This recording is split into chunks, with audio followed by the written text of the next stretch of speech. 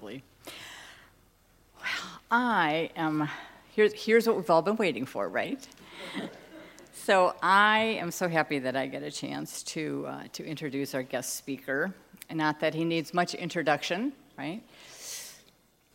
We know him. We love him. That's why we're here, to hear him. Jacob Glass has a long history in San Diego and in the New Thought community. I first met him about 25 years ago at Pacific Church. I was a new practitioner, and he would give Wednesday night services. He would give these deep meditations, and I got to hold the high watch with these deep meditations and then these wonderfully funny, irreverent, and so insightful lectures on the Course in Miracles and on all things metaphysical. And I was a fan from that day on. He has continued to grow and to share in so many ways. He is a renowned author. I think it's 7 books now, maybe 10. Oh, my goodness. He is definitely a teacher of teachers. He is a mystic. He is, best of all, a great friend of Vision. He comes here often to give his lectures, and we so enjoy hosting him. So he's a magnificent light in the world, a man of great love and high consciousness, and we are so blessed to have him today. Please help me in introduce and in welcoming Brother Jacob.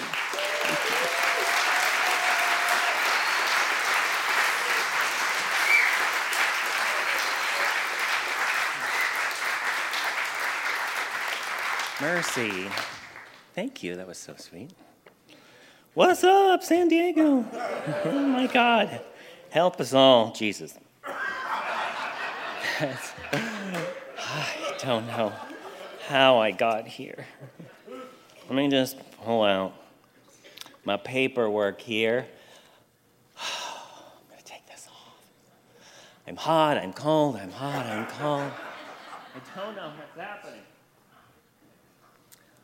All right, so I'm in between sizes.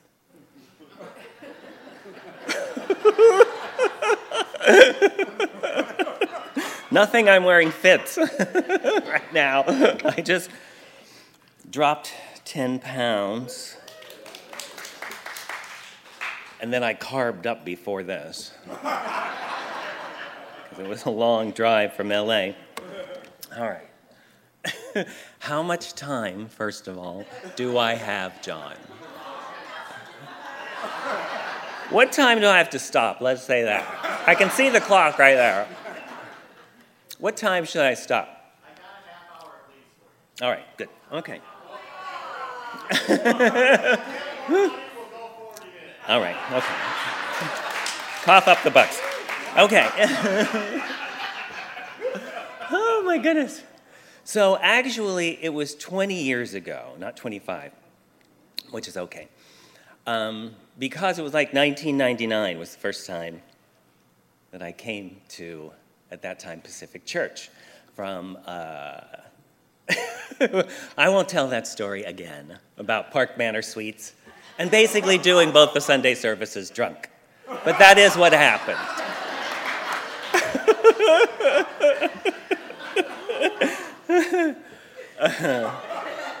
But I'm sober today, so that's okay. I mean, I don't mean I'm a sober person, I mean I'm sober right now. I keep looking at these notes like there's something there to help us. There isn't really anything to help us. Okay, so this has been, I know it's only 2 months into this year, but it's already been the best year of my life so far.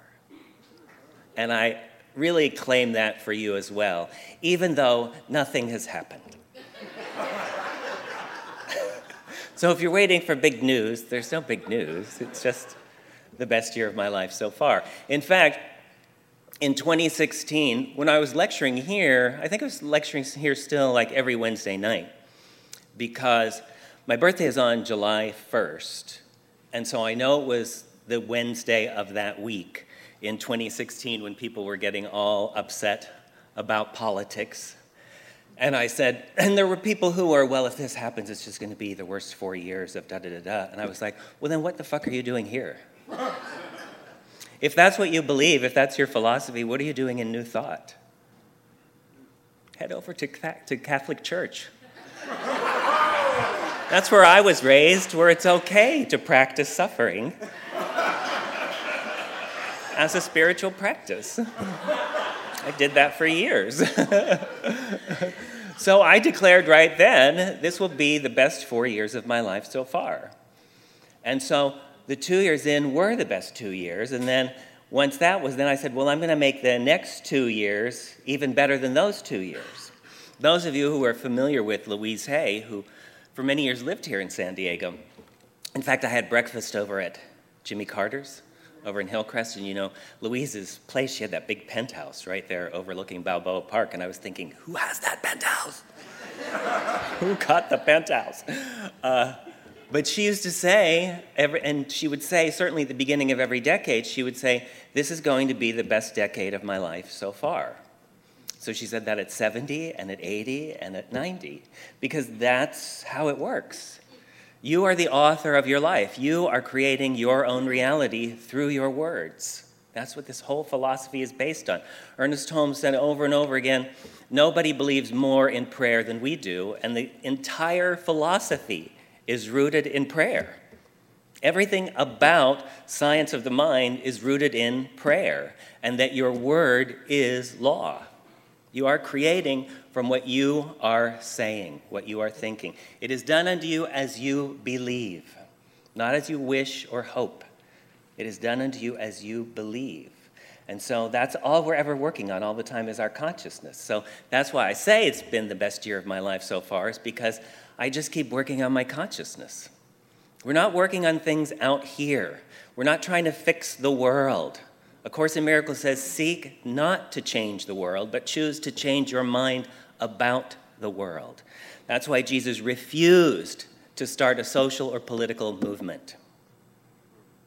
He was pushed to do it all the time and said, that's not your problem. Your problem is your thinking.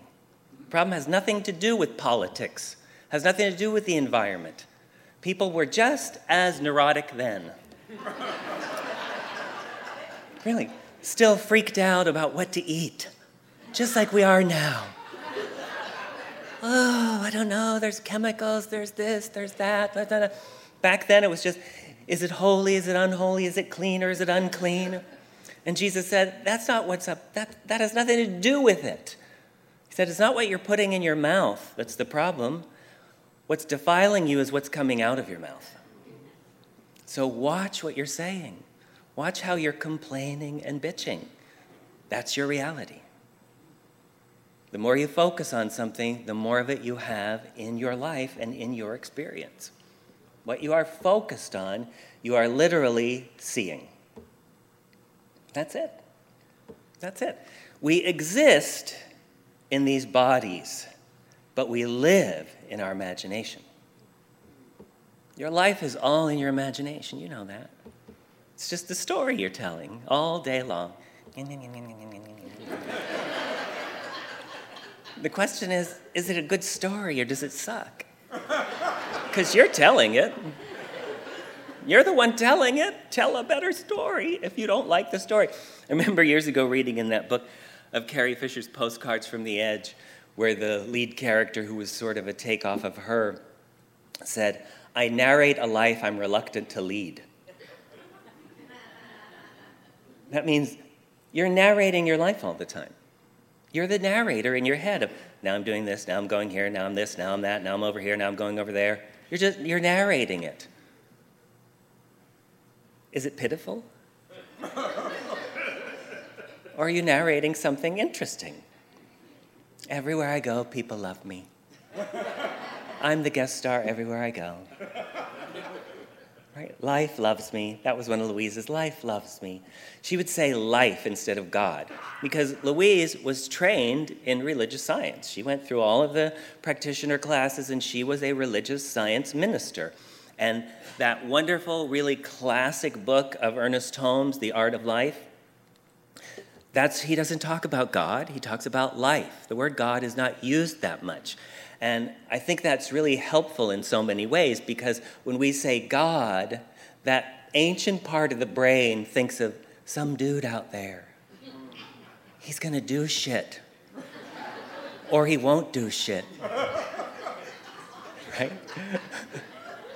So Ernest Holmes, in that book, called it life, right? That life is doing this. So Louise almost never said God. She always said, life loves me. Life is revealing to me. Life is bringing to me what is in my best interest. All of that. That life, that you are actively participating with this presence and this principle. And so that's where I came in. I came in here as a student in the 1980s, probably like 1983 in like January, I think. Maybe it was 84 in January, where I first went to see Terry Cole Whitaker at the El Cortez. And she was not only teaching religious science at that time, but she was teaching Course in Miracles. So that's always been my foundation, is the teachings of religious science and A Course in Miracles. And so everything that I teach comes from that. I had lunch this week with a friend in Los Angeles, where I live, someone that I had met through when I was filling in for Marianne Williamson for a while. And so I met a bunch of, because I live in an undisclosed location in a secret society in the Mystic Protection Program. So, like 3 people in the world have my phone number. I'm just like, I lay low, okay? So I did end up meeting a bunch of people when I was filling in for Marianne. And so we've had lunch before, and I hadn't seen her in a couple of years, and we had lunch, and it was great. I love her, she's a delight, and we had a good time. But she was talking about inviting me to things, and this meditation thing, and this, maybe we'll go see this teacher and all of this stuff.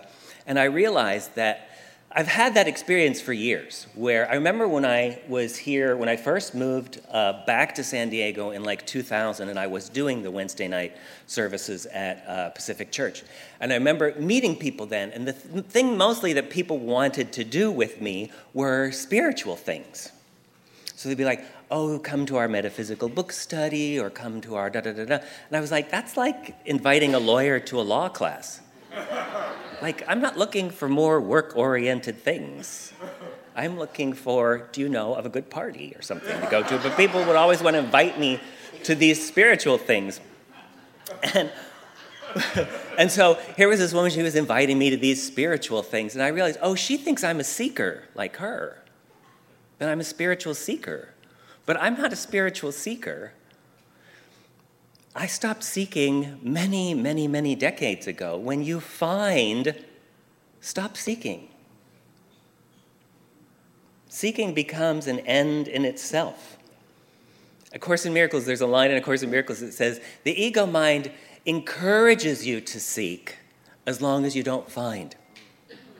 It says, therefore, its motto can be summed up as seek, but do not find. So that you're always just looking. When you find, what happened was I found, so I married that. And then I stopped dating around. That's what you should do when you marry. Stop dating around. Some people don't know that.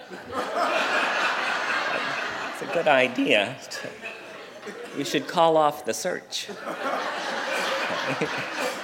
Just done. There's that famous scripture in Matthew 7 says, seek and ye shall find, knock and the door shall be opened, ask and it shall be given. But it doesn't tell you what to do after that. What? Okay, so you seek and you find, then what? Then you stop. When the door is open, walk inside. When I found, I just stopped. So in many ways, my life is about stillness. I'm just still. I don't run around a lot. My career is very different than most people who do this kind of thing. Most people who do what I do travel around, go from place to place to place. Unless you're the minister of a church, if you're a teacher, you do workshops and you travel around and you're on the road the vast majority of the time. And I never go anywhere. I never leave Southern California. When I go to Santa Barbara, I'm like there at the verge of the Central Coast, feeling like this might be too far. Going from... Because frankly, I wanted to come to California all the years I grew up in Pennsylvania. When I got here, I was like, I'm done. When you find, stop. I couldn't imagine, why would anyone leave Southern California? I don't understand that. So for almost 18 years, I never took a plane. From like 2001 until last year, I never went anywhere until a friend took me to Venice, Italy for Carnival last year. That was the first time I'd been out of town in all that time. Now, next month, he's taking me to Maui. Now, I consider that a spiritual retreat at the Ritz-Carlton. Because that is how I do spiritual retreat. Someone said, oh, you could go see Ram Dass. I'm like, I've seen Ram Dass. I want to see the massage table at the Ritz-Carlton.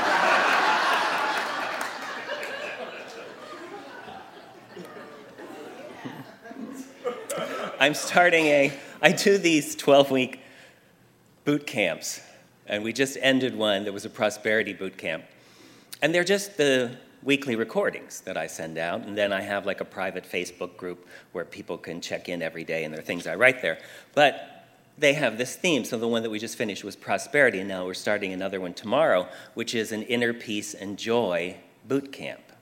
Because it seems to me like that's really what people need right now. Because people don't realize that they are torturing themselves. They think a president is torturing them. They don't know they're doing it. The essence, as many of you know who've come to hear me speak so many times, is the essence of metaphysics is very simple. It's boiled down to just one movie. The calls are coming from inside the house.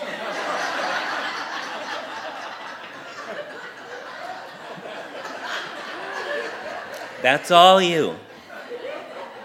All that stuff you think is them, that's all you. That's all your projection and your story. That's you doing that to you. People who get up every morning to see what there is to be upset about. Now, what's he done? What have they done? Right? That's you. That's why A Course in Miracles was such a revelation to me when I started reading it, is because the entire purpose of the Course is the attainment of inner peace. And people will say, oh, the Course is about love, or the Course is about forgiveness, or the Course is about this or that. It is not really. It is about the attainment of inner peace. All of those things are a path to inner peace. But the Course itself, and if you ever get confused, just look to see who publishes it. The Foundation for Inner Peace publishes a book on inner peace.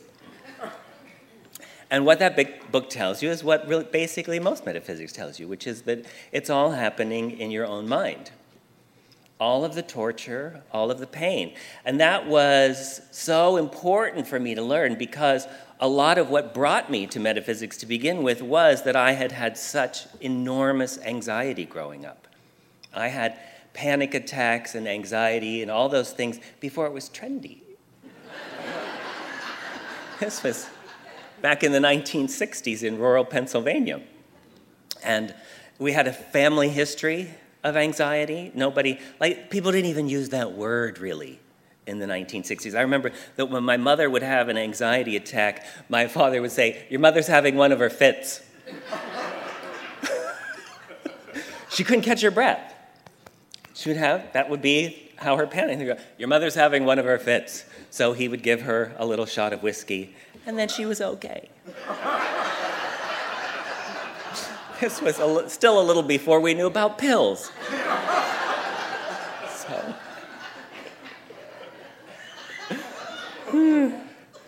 But to me, like Louise always said, I'm a very simple person. Life is very simple.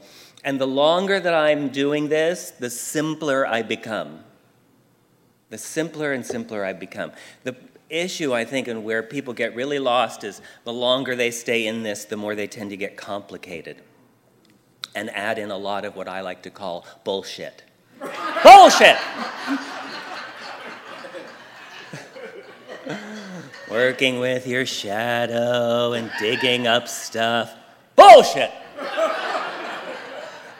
Your shadow disappears in the light. Keep it as simple as you possibly can. That's why Louise always said, it's just a thought, and a thought can be changed. It's just a thought, and a thought can be changed. I want to read a little bit from this Ernest Holmes book that I have a Harry Potter sticker on. Because I live in a magical realm. Behind the mists, over the moat, past the troll, in the secret society of the Mystic Protection Program. So in this book, I used to, I say here all the time, all my favorite authors are the dead ones. I really prefer all the dead ones. The contemporary metaphysical authors do nothing for me. So it's usually all of the dead ones. And when I used to lecture here all the time, like this book, Ernest Holmes Seminar Lectures, is actually from Asilomar. So they took all of these talks from this week at Asilomar and turned them into this little book.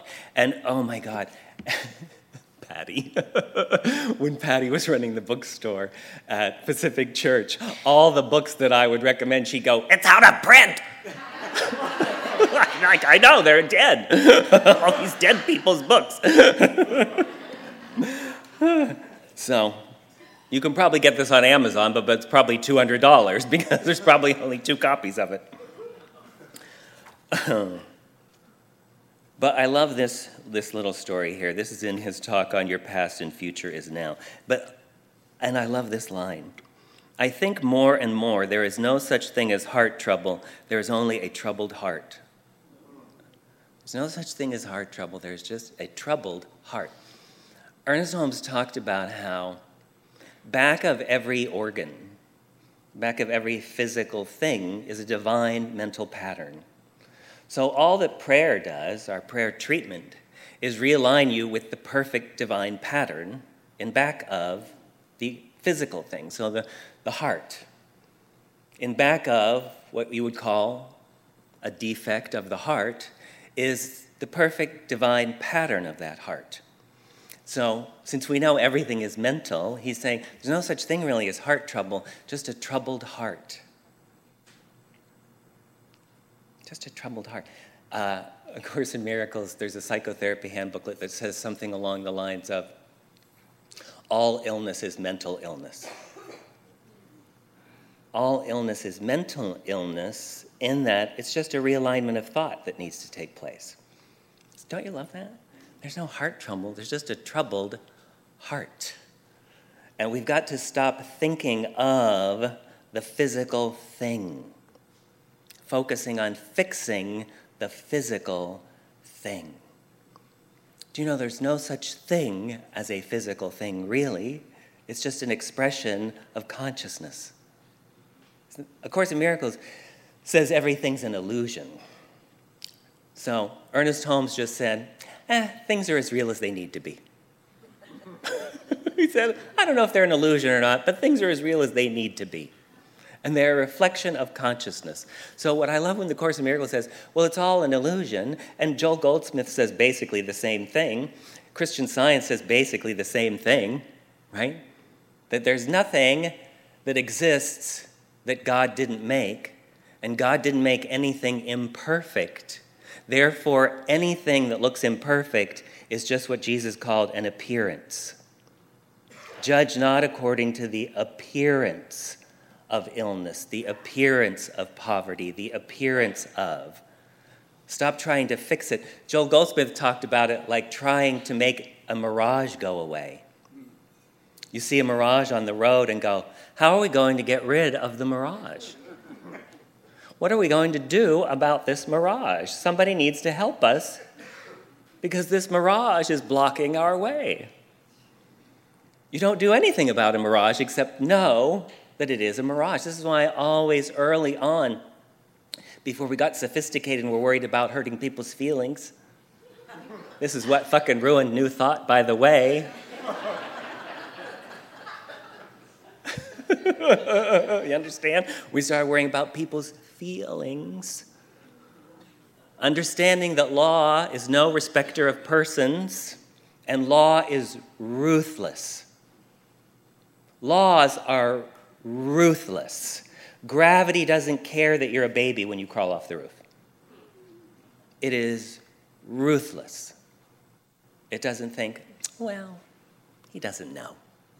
It's like, doesn't matter. Right? Ignorance of the law. It doesn't really matter. So,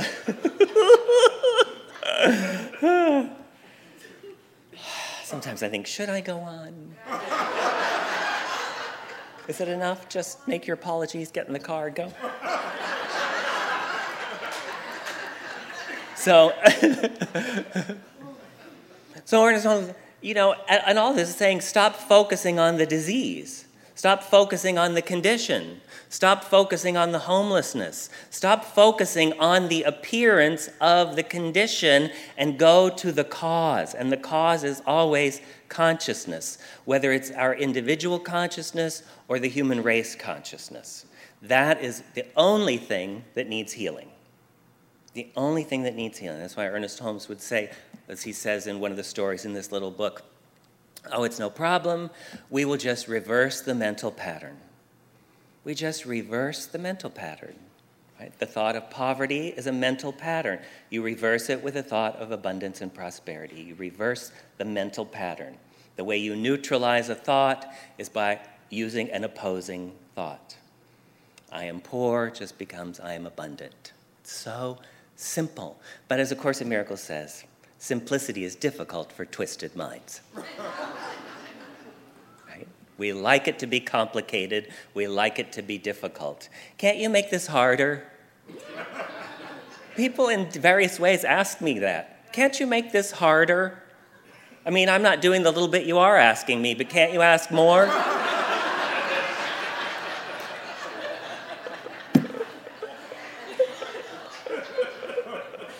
What is wrong with people? So you begin to think, I've got to stop focusing my attention on this problem, this issue, this thing, knowing that in reality it doesn't even really exist. Only perfection exists. Only perfection exists. I only see the perfection. Yes, there is an appearance, and we can work with the appearance. We're not talking about denying it. We're not talking about don't go to the doctor or don't go to the accountant, or we're not talking about that kind of negative suppressing something because you're afraid of it and you don't want to look at it. We're talking about having a greater truth in your mind while you're doing whatever you're guided to do. Having acupuncture, going to the doctor or the body work or whatever it is that you're doing. It's not about, this is not Christian Science where that's what I love. Ernest Holmes says, we believe in anything that works. Right? And I love a good pill.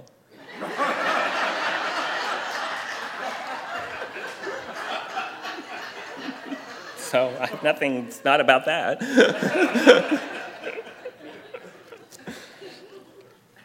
But it's what you're thinking when you're taking the pill. It's what's your level of consciousness with that. One of the things, I was talking about this, I had been trying for a while to lose weight, which is one sure way to gain weight. It's to try to lose weight.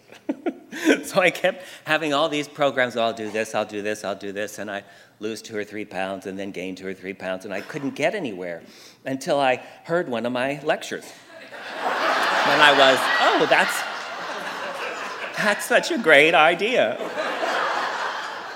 Who is that guy? That's some good stuff. And I realized that I've been believing bullshit. We just hear just enough information to fuck shit up. Right? Just a little bit of, all you really need is like, just to do a quick pass through of 5 minutes of Susie Orman on PBS. And the next thing you know, all you can see is yourself eating cat food out of a dumpster.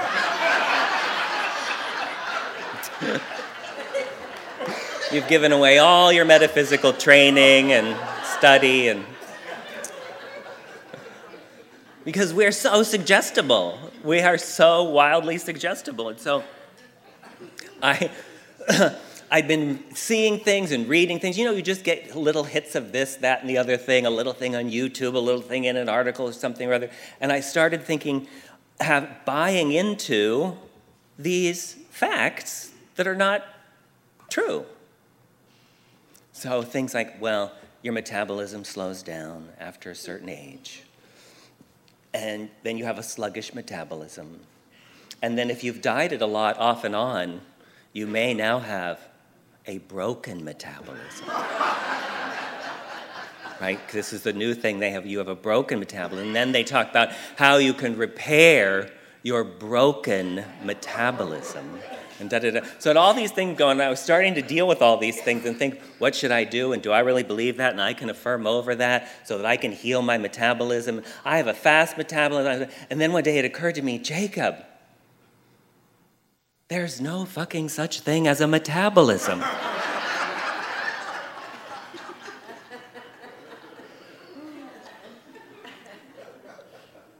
you understand that? That in principle, there is no such thing as a metabolism. You're trying to fix something that does not exist. There's a section in the workbook of the Course in Miracles that goes each day sort of progressively of, where it basically gets to, let me recognize that all my problems have been solved. But mostly what we do is get up every morning and start working really hard on the non-existent problem. I've got to spend all day working on this illusory problem that I've been working on for decades now. So really, there's no problem. For a while I thought about, because my family is sick genetics, okay? And this was very disturbing to me until I realized there's no such thing as genetics or DNA. They're just stories. They're just stories in the factual level of illusory appearances. Just between my mother and father, then almost every disease known to sort of the American culture. Just all the hit list. My mother had diabetes, heart disease, had a pacemaker, cancer, radical mastectomy, bleeding psoriasis, depression, inner ear problem and imbalance. My father had heart disease, high blood pressure. By the time I was born, both of them had full upper and lower dentures in their 30s. I know, right? So seriously, when I go to the doctors and you fill out those forms, I just lie. I'm not checking all this stuff off. They just start to dig my grave. Because they just assume, they project onto you, you're going to get all this because it's all genetic and it's all da-da-da-da-da-da-da. And honestly, I'm not suggesting this for anyone else, okay? But I don't have a doctor. I haven't been to the doctor in years. I don't look for trouble. If something happens, I go. I have no problem with that, but I don't just go just to see. Go to see. Right? Because that's what you're supposed to do now. You're supposed to go to see. You're over 40. We would like to look up your butt.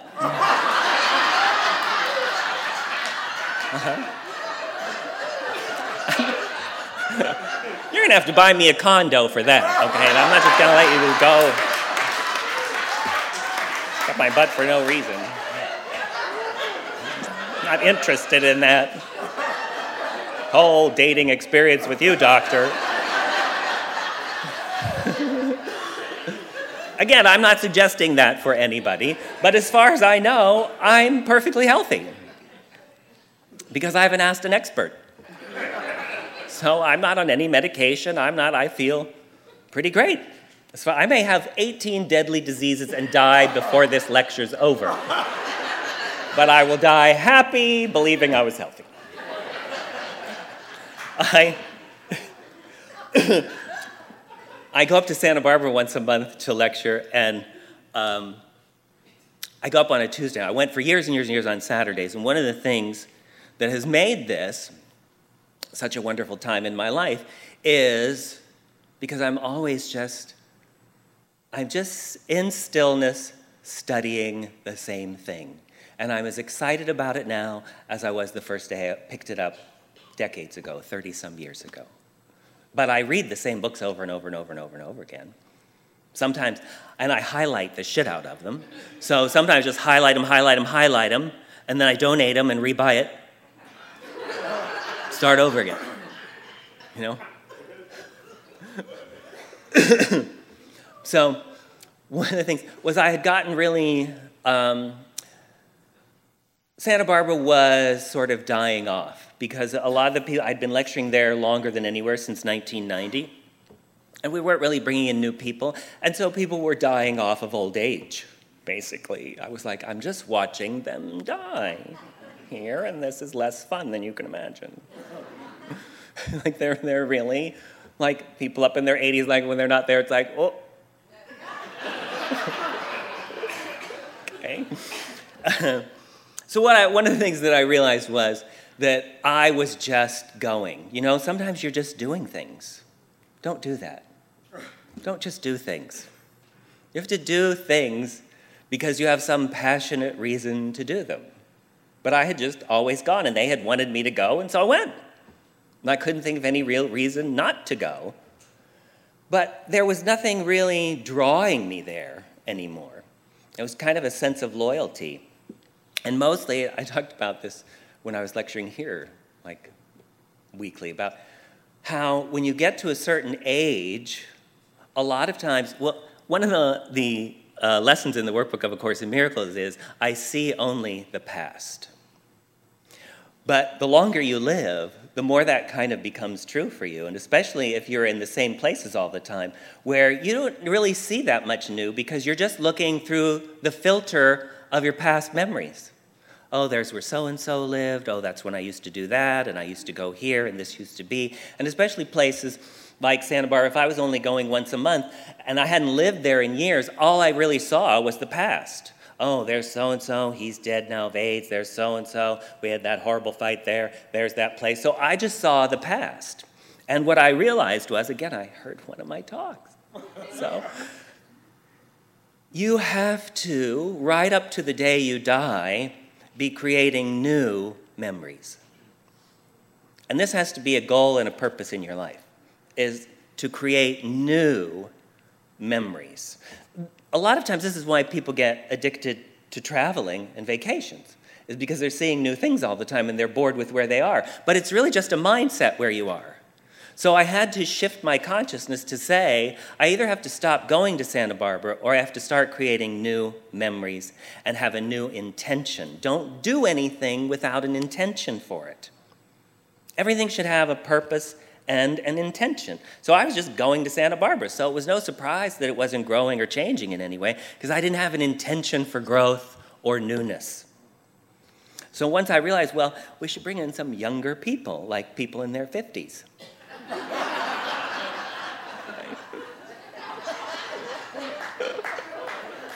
Like a youth movement. That's how I felt. It's like, get those young 50-year-olds in here, right? Because I'm like 58, so that's 50. Oh my God, bring those 50-year-olds in. They're so full of life. But one of the things I realized was, well, you can't do this on Saturday mornings then. You've got to do a weeknight. Because the younger people who work all week, Saturday mornings, they're doing all their errands and their laundry and their this and their that. And one of the reasons we had done the Saturday mornings was because the old people wouldn't drive at night. But the young people won't come on the weekends. So we said, well, we don't have that many old people left, so it's fine. We'll just go to the weeknights, and the younger people will come out. Well, what that did was then I was able to spend more time in Santa Barbara because I'm not just going up first thing in the morning before anything's open, because I leave immediately after my speaking engagements because I want to beat all the traffic and everything. So I wasn't seeing anything in Santa Barbara. I was just going in, giving the talk, and leaving. So now I go up Tuesday afternoons, and I go to a very nice restaurant in Montecito. I have a nice glass of wine, a little bit of pasta, and then I still have a couple of hours before class starts. So it's very nice. So I started then going around the town and having new experiences and seeing new places.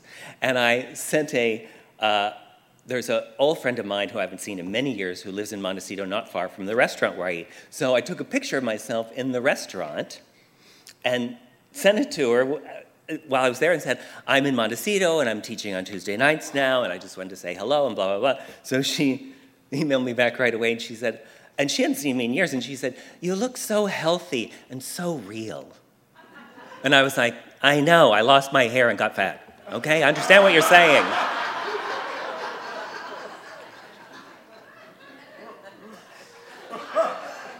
I got old, it's been 30 years, okay, I understand. You look so real. But she meant it in a wonderful way, and I took it in a wonderful way because there's very little that's as real as I am. I just don't have time for a lot of foolishness and phoniness and pretense.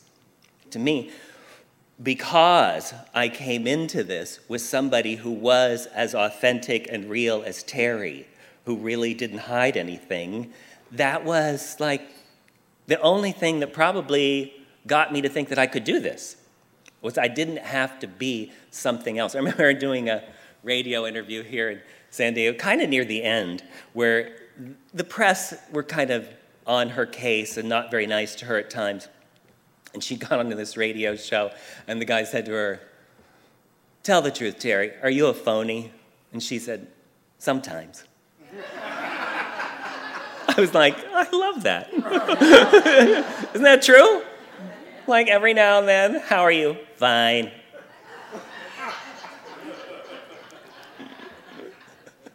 But it's that sense of when you find what you're looking for, you can stop searching and know that you don't have to do anything anymore. You don't have to do anything anymore. You are sufficient. You are enough. You don't need your act anymore. You don't have to pretend anymore. You can be so real and know that some people will like it and some people won't. How awesome. That was Terry's book, right? What you think of me is none of my business. That you're not worried about trying to impress anybody. That I'm not trying to get followers. I have no marketing. I'm not a brand. It horrifies me that people think they're a brand. Branding is what we do to cattle with a hot poker. You are not a fucking brand. Stop telling people you're a brand. That's a horrible thing to be. Talk about limiting yourself, because then you might be off-brand. I wanted to have fun, but it's off-brand.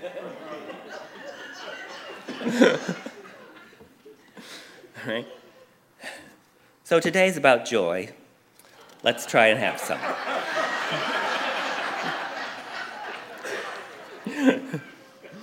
So he's telling us in this story about the story of the prodigal son.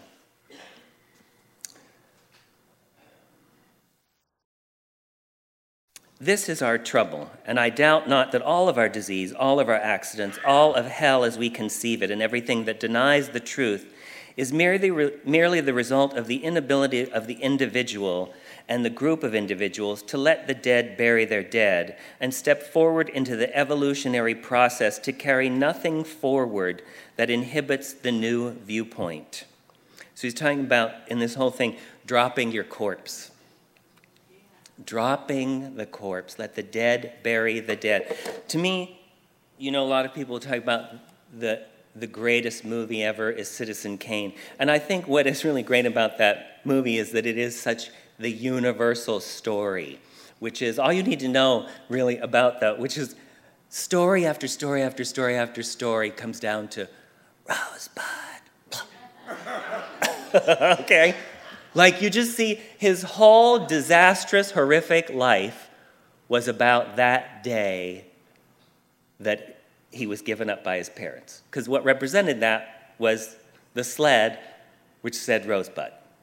So everything he did, all the horrible nightmare of his political ambition and his cruelty to the guy who adopted him and screwing around on his wife, everything was done to overcome that corpse he was carrying around of, why did my mother give me away? And that's almost every story, over and over again. Any story of someone who is unhealed, they're dragging that corpse around. So this was a story that Ernest told a lot, was that he would see that when people were neurotic, they were carrying around some corpse, something. So that's what he's talking about in this little seminar talk that he gave. We will have to learn that the man who lies drunk in the gutter and the man who prays in exaltation before the throne of his convictions, each in his separate star, is drawing the thing as he sees it for the God of things as they are. I haven't arrived, you haven't arrived. We are still carrying the corpses of our dead. Somebody stole from us. Our parents were unkind to us. Somebody we loved fell in love with somebody else. If it is true that the man only who loses his life shall find it, he shall not find it at all until he has lost it all. That would be a morbid thing if we were thinking of physical death. It hasn't anything to do with anyone who's ever died, no matter what his conviction was. He just carried his conviction along with him. Everyone lives forever, and as Browning said, good will come at last as life to all. In my Father's house there are many mansions, said Jesus. We do not have to worry about the integrity of the universe. We do not have to tell God what to do. God has already done it for us, but we have failed to accept it because now we see as through a glass darkly. This is what sin is. It is the great mistake, the consciousness of separation, and we are trying to return to the Father's house. The Father did not condemn the prodigal son. God does not argue. When the boy said, Dad, I want you to divide my portion, the Father didn't say to him, now wait a minute, son, I have only so much, and this is your share, and you mustn't go over to that place and gamble with it, for that is a bad place. The great value to the story is that the father didn't argue, and so the boy went out and spent his money and pawned all his clothes. He was a Jewish boy, and finally he got a job feeding the pigs, which is the worst thing that could happen to an Orthodox Jew, for they do not even eat pork. He would fain feed his belly upon the husks that the swine did eat, but no man gave unto him. No man ever gives but to himself. Life has made the gift, and we are to accept it the way it is made, and not some other way. There was that indelible memory, however, within the boy, and one day he sat down in the ruin of his life and remembered, as Wordsworth put it, that celestial palace from whence he came, and said to himself that he would go back, though he knew he wasn't worthy. The next great point of the story is that the father sees him afar off, the reciprocal action. Remember, this is a major part of Science of Mind, the reciprocal action of the universe. Ooh, that was good. People went, oh, what? Are you kidding me? Now you want to look it up, don't you? It comes to us as we go to it, but we have to leave the pig pen. We have to give up the sense of separation, nor can we carry the consciousness of union other than to inclusion. The boy then threw himself down and said, Father, I am no longer worthy to be thy son. Make me thy hired hand. But God didn't even know that he was dirty. Get that? A Course in Miracles says, God does not forgive because God has never condemned. He says, I don't forgive, though I don't see the sin. I don't see the dirt. Right? I don't see the heart problem. I don't see the illness. I don't see the poverty. I don't see it.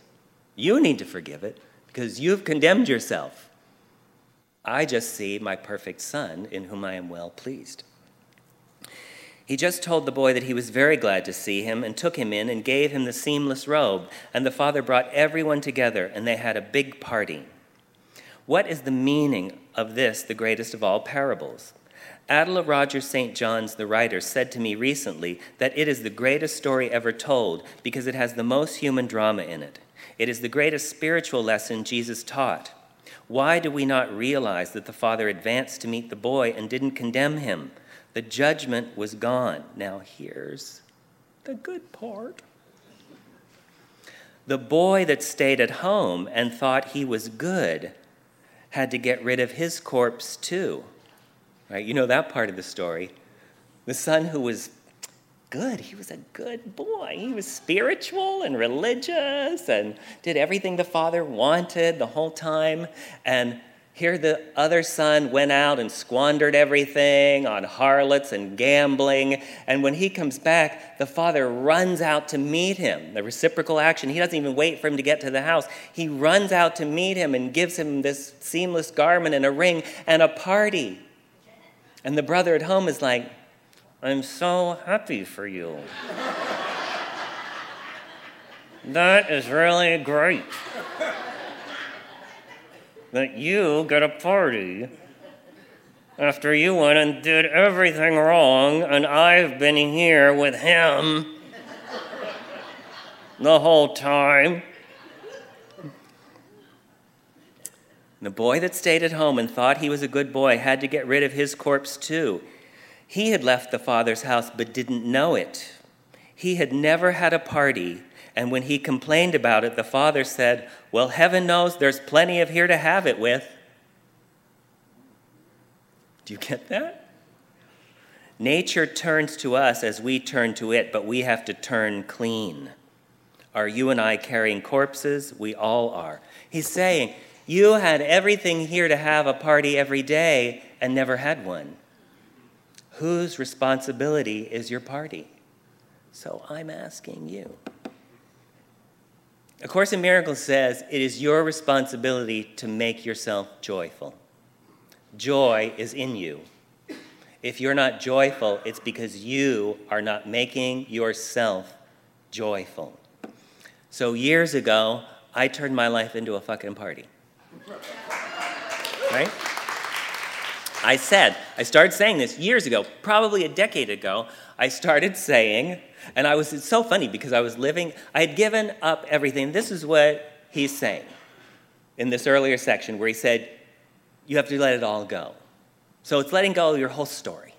The whole story that you're telling yourself, that's all these corpses you're dragging around, of how you think things are supposed to be, and what it's supposed to be like, and where you thought you'd be, and blah, blah, blah. And most of what you're doing, that's all for the wrong reasons anyhow, because you're trying to still make it in somebody else's eyes.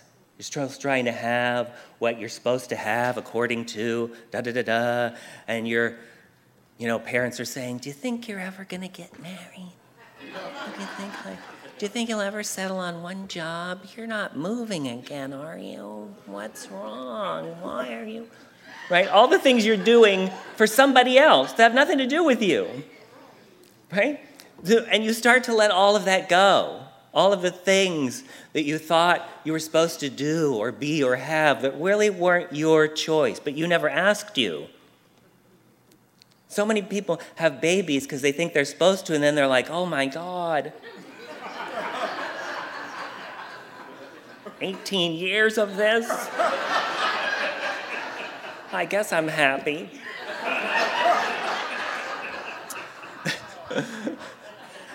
I mean, there are people who authentically want children and people who've just been hypnotized into it from birth. Because we're hypnotized from birth. We're started to tell stories from, that's not even true, before birth. Because they're now talking to the belly. Oh, we can't wait for you to come and meet our needs.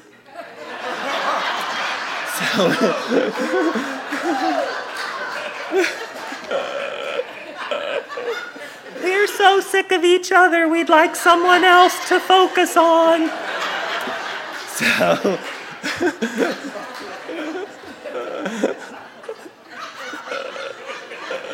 So, oh my God. So I just decided at that point that I was miserable teaching because I was doing a lot of things that I did not want to do. There were things that I thought you had to do as a spiritual teacher, and I hated a lot of them, and I didn't want to do them. And so for a while, I just was on the fence of, I'm just not going to teach anymore because I don't want to hug everybody, and I don't want to talk to everybody and hear their fucking story. You spend 90 minutes lifting people up, up, up, away from the appearances of their problems that they've manufactured, and they're in this wonderful, lovely place, and then you do a prayer, and then you're walking out, and they say, "Oh, Jay, could I have a hug?" And you give them a hug, and they go, "You know, my cat just died, and I really needed to be here today." And they just wipe the whole fucking thing out. They've gone right back into their story again. It's like I just wasted 90 minutes of my life driving 100 fucking miles here to Kelly lift you up. Then you went right back into your stupid story again.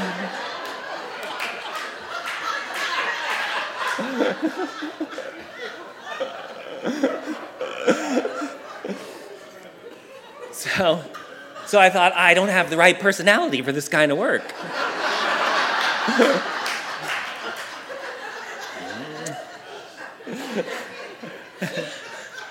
So then at a certain point, I just decided, I'm just going to do it my way. I was living here in San Diego, and I said, I'm just going to move back to LA where I want to be. I'm going to move into a little studio apartment. I was 45 years old. I'm going to move into a little studio apartment and just get a secretarial job. And at that point, I was lecturing on Sunday mornings at a really dumpy room in Park Manor Suites. I loved that room because it was like no frills. And I told people, this is how we're doing this. There's no hugging. There's no talking to me. Okay? Can't talk to me. It's not a $15 suggested donation anymore. You're going to pay $15 or you can't come because I don't want to hear your story about, because I know everybody has the money. So I said, $15 at the door does not make me your bitch. For $15, you get a prayer, a talk, and a prayer, and then I don't want to see anything at the end but your ass going that way.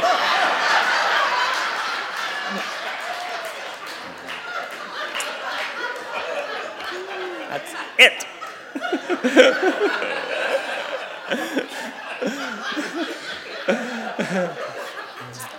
There was more, but that's enough for right today. Like that. Okay. So I said, and I'll just do it for fun, like I did in the beginning. And whatever I make, but I'll get a secretarial job, and I'll do this. And I was like, and at that time, I was at Pacific Church, and they'd been making the CDs. And we had people who were subscribing and stuff like that. And I don't know, it was maybe $7 a CD, $5. Does anybody know? It was like, okay, listen to this. It was $5 a CD. Then I would only get half of that. So I was getting $2.50 CD. But the ones that were being mailed out, then we were taking out for postage and the mailers and all of that. So then I'm getting like next to nothing. So I was like, fuck you. You asked me to come, so you're getting what you get. I didn't ask to come here. You kept writing me to come. Okay? Oh, please come. So they're trying to hold a high watch. So hard. So I was like, here's the deal. Because there was a woman in Florida who was like, you can't stop, because I was like, I'm not going to record them anymore, because I'm not doing this for a living anymore. And she just had a cow. And she was like, I have to have them. She said, you have to record them. I don't care how you do it. I'll do it. Well, she ended up buying a duplicating machine for us. And that was right when those little MP3 things came out. So I said, okay, I'm going to do it, but you don't get to say anything about the quality of them or if they cut off or anything like that. I'm going to do it, and that's it. And here's the thing. I'm not selling shit. So if somebody makes a donation of $25, I will send you a recording of the talk as my thank you gift. But you're not buying anything. And I was like, nobody is going to give $25 for a recording. You can buy a Madonna CD for less than $25. They're not going to pay $25 for, like, me on a fucking squeaky MP3. But this woman insisted, we'll have a couple of those, and that's fine. Well, that's 90% of my living now. Because I completely gave away all of my story about how you run a business. This is not a business. This is my calling. I was called to do this. I've tried to quit it 1,000,000 times. Jesus won't leave me the fuck alone. Okay.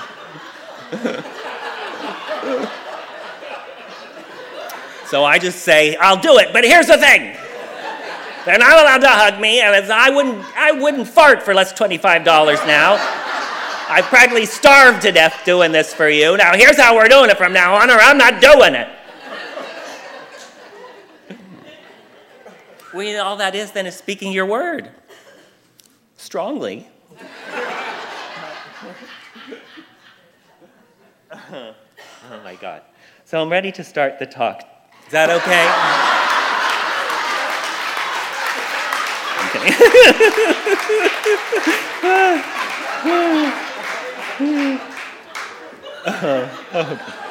No, I will wrap this up now. So, at that point, one of the things, as I sat down and said, here's what I'm willing to do, because my life now, because the reason I did that was I was depressed. And I knew the first thing to do was to stop doing things that were making me unhappy. Duh. Who knew? Maybe if I stopped doing the things that are making me unhappy, that might help a lot with my happiness.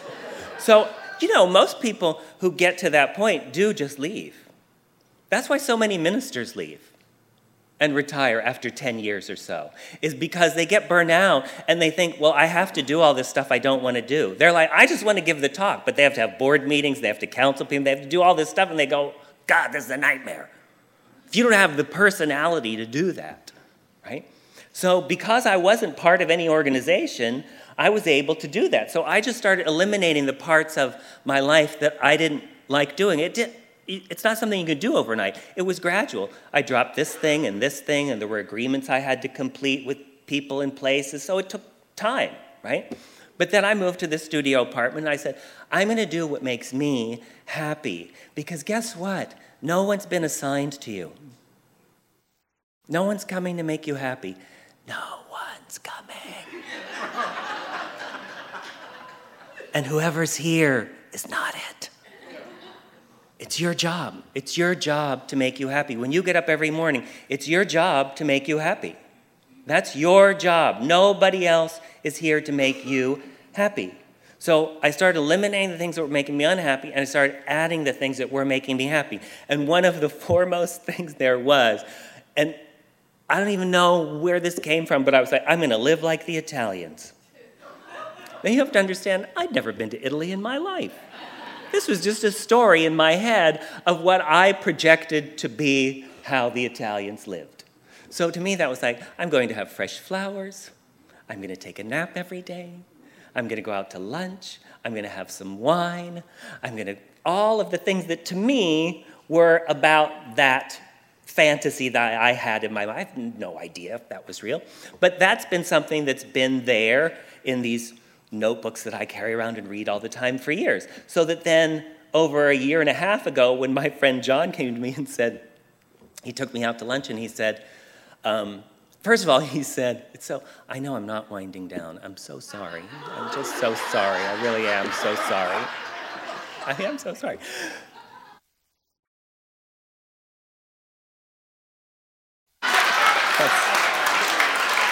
They don't... There's no hook anymore, so they just turn off your mic. If the orchestra was here, they'd play me off, but they just stop you like that.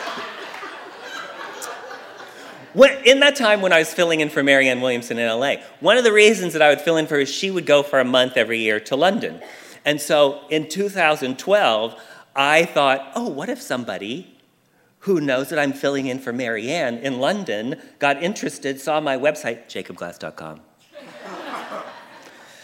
and said, we'd like to have Jacob Glass come to London. I thought I would not have a passport if they needed me to come here. So I got a passport. No plans to go anywhere, because I haven't been on a plane in a million years, and I'm not curious about anywhere. No curiosity about anything outside of Southern California. Again, waited my whole life to get here. When you find what you're searching for, sit the fuck down and shut up. So my friend John took me out to lunch one day, and the first thing he said was, do you have a passport? And I said, oddly enough, I do. And he said, I was meditating, and Spirit told me to take you to Italy. And I was like, it's strange, because he could have said any place else in the entire world, and I would probably not have been the slightest bit interested. And then he took it further and said, and I'm thinking about Venice for Carnival. I was like, well, that does sound intriguing. And he said, and I'm paying for everything. You'll have your own room. We're going business class. I'm paying for everything. All you have to do is bring your passport and show up. And I said, let me think about it. Yes.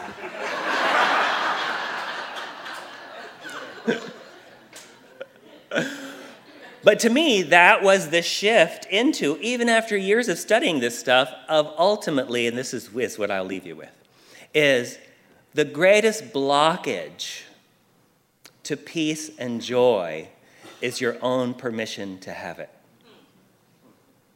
Is to give your own permission for you to be joyful. Because too many people think that there is something inherently wrong about being joyful. There's always people who's going to say, you can't be joyful because there's a war over here, and there's a this over here, and there's a that over there, and there's a this over there. And that's the same thing they said to Jesus. Exact same thing that they said to Jesus. Well, this is, of course, Judas saying this to Jesus, saying, when the woman was, I think it was Mary or Martha, the sisters, I think it was Mary, who was washing Jesus' feet with her hair, the oil, and Judas said, why did you let her use that expensive oil on your feet? We could have sold that oil and given the money to the poor, right? Activism. Right? We got to get out there, we got to do it, we got to da-da-da. And Jesus said, you will always have the poor with you, but I will not always be with you.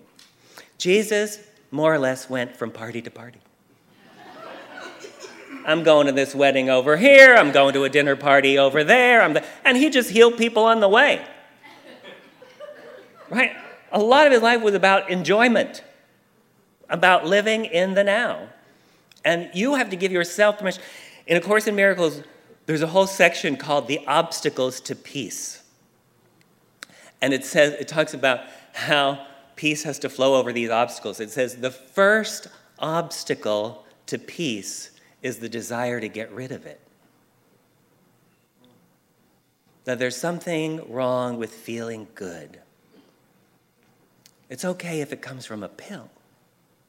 But it can't come from, I get up every morning and decide to start kissing my ass right away. That's how I spend my life. I get up in the morning and I start to kiss my ass right away because I know nobody else is going to. So I look in the mirror and I go, hey, you handsome devil. Smarter and better looking every day, aren't you? God joyfully used this hunk of man meat. Right? Because let me just let you in on something. The suffering people of the world aren't saying, gee, I hope some stressed out, angry person comes to help today. That would be awesome. A hysterical, depressed savior is useless to the world. The world to be saved, and I'm not talking about the planet, I'm talking about the world, which is different. The world will be saved by happy, peaceful people, not angry people. Right? Thank you. Shut off the tape.